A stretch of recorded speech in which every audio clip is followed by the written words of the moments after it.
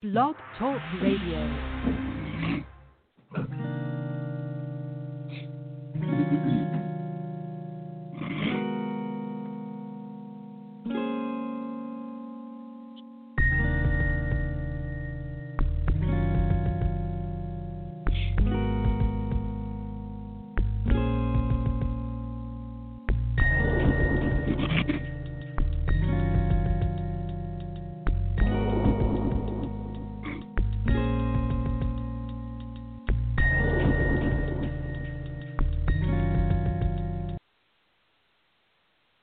Well, good morning, and welcome to another episode of Sound Heart Radio.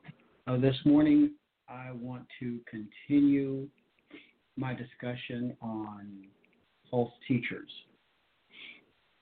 The Bible calls them pseudo-didaskaloi, false teachers in the New Testament, and false prophets are called pseudo-propheti. And so both are abhorrent to God and His Word. Now, I'm specifically motivated to do this show because of the recent revelations of an individual who specialized in apologetics. Excuse me. And we have become privy to the scandalous nature of this individual's life. Now, I'm sure that there will be those who seek to glean from this incident wisdom, and others will seek an opportunity, a redemptive opportunity, that is, about what this person's life represented. And so that's fine. And I'm not here to pass judgment on this individual who is now gone. He's dead. The secret scandals that were in his life have now been revealed. At least many of them are coming to be well known. And I want to take this opportunity to speak specifically to believers.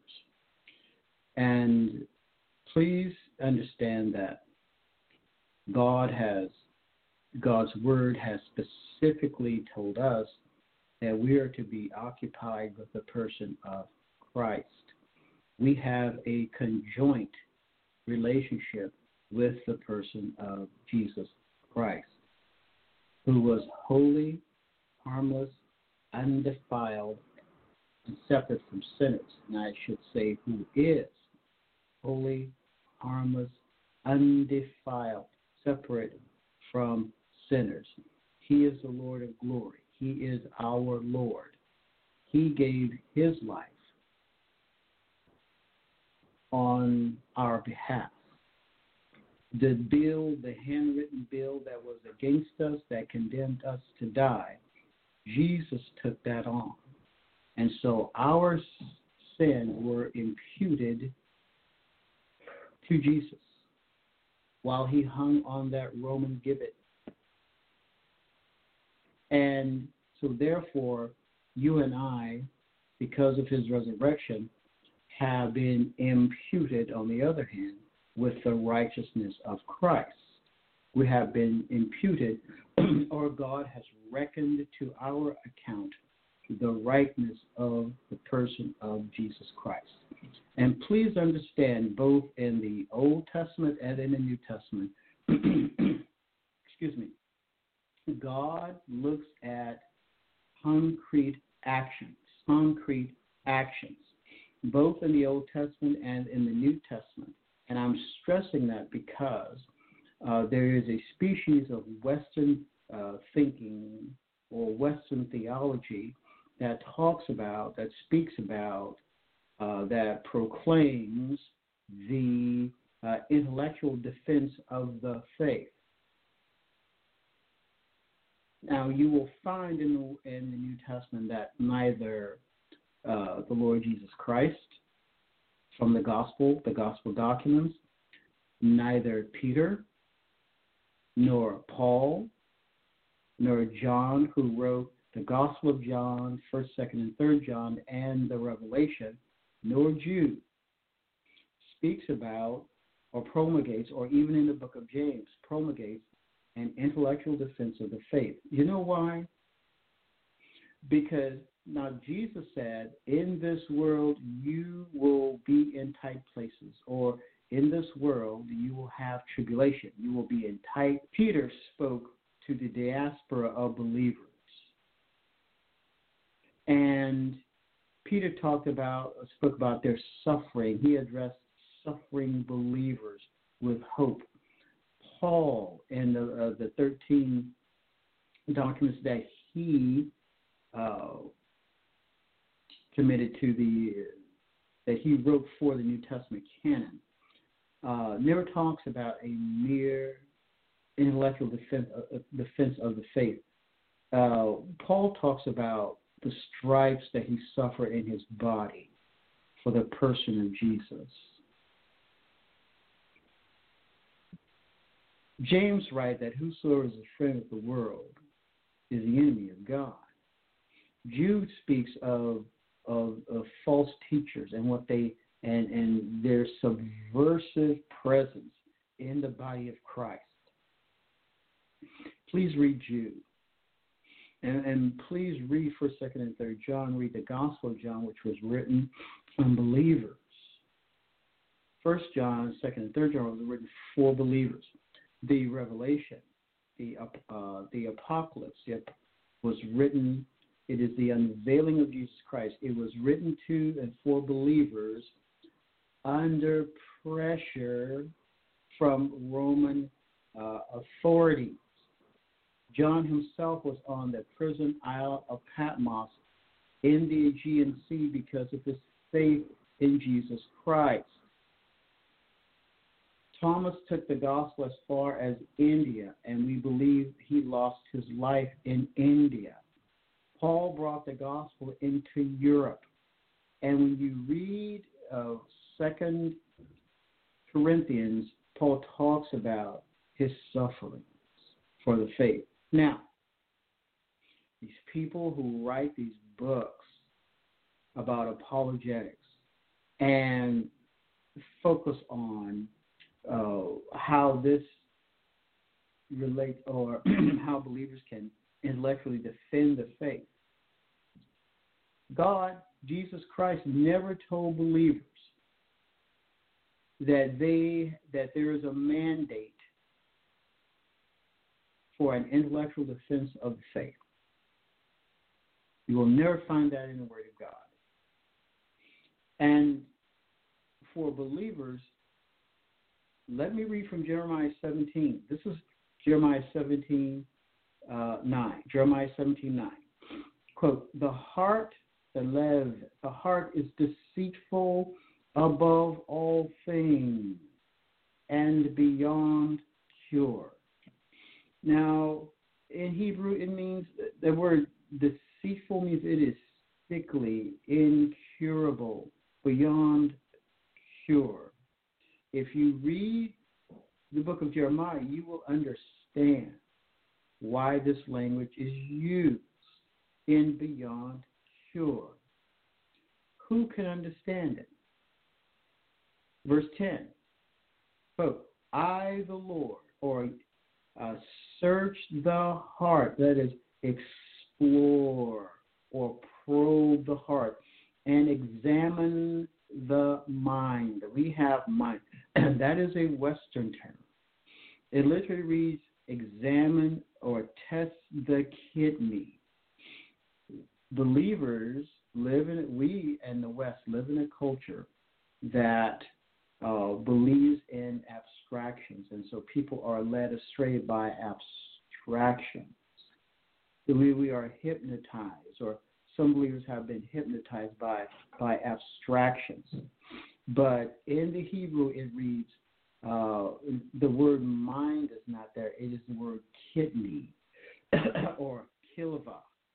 It means the inmost being, the seat of thought and emotion of the inner person. I, the Lord, or I, Yahweh, So God tests the kidney. God tests the heart of the individual. If we are led astray by mere intellectual abstraction or what a person has written in books, because we feel that it meets something that we are lacking in the faith, please read the book of Romans, because in Romans chapter 1, Paul writes, "For I am not ashamed of the gospel of Christ." In Romans 1, Paul gives a summary of what the world is like. He says that men hold down the knowledge of God. In unrighteousness, they suppress, they hold back. And so understand that Paul was well tutored in Roman culture, in Greek culture. He was a scholar in Judaism. And so, therefore, he knew culture. He knew, and in 1 Corinthians, he says, "Look, I'm not going to talk to you in such a way as so that your faith will rest on mere human understanding." That is, Paul did not style himself as an apologist. He did not want the faith of believers to rest in the wisdom of man. And so this is it's already given to us in the Word of God. This is what Paul writes in 1 Corinthians chapter 2. This is 1 Corinthians 2:1, quote, "And I, brethren, when I came to you, came not with excellency of speech or of wisdom, declaring unto you the testimony of God. For I determined not to know anything among you save Jesus Christ and him crucified. And I was with you in weakness and in fear and in much trembling.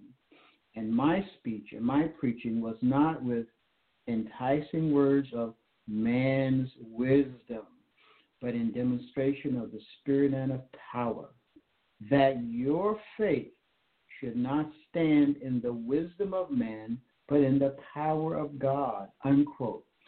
This is very important for believers to understand, because this man who specialized in this area called apologetics, that is,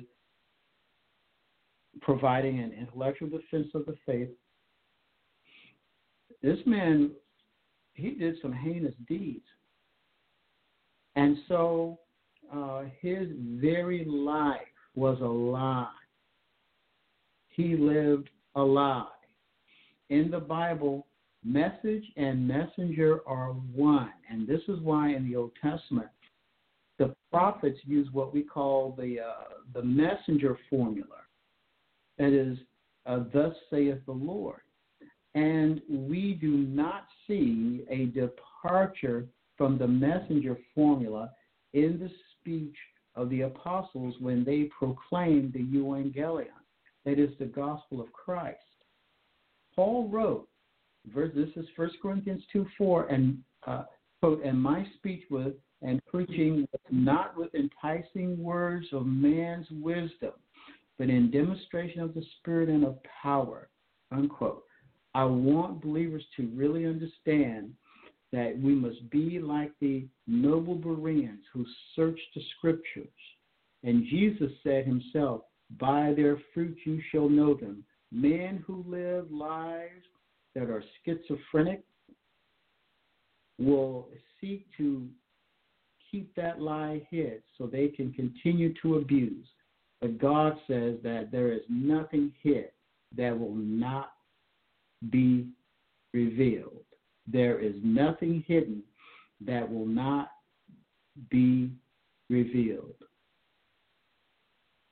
I pray for the saints who have been abused in their faith by this individual. Good morning. My name is Dr. Josiah Rich, and God bless you.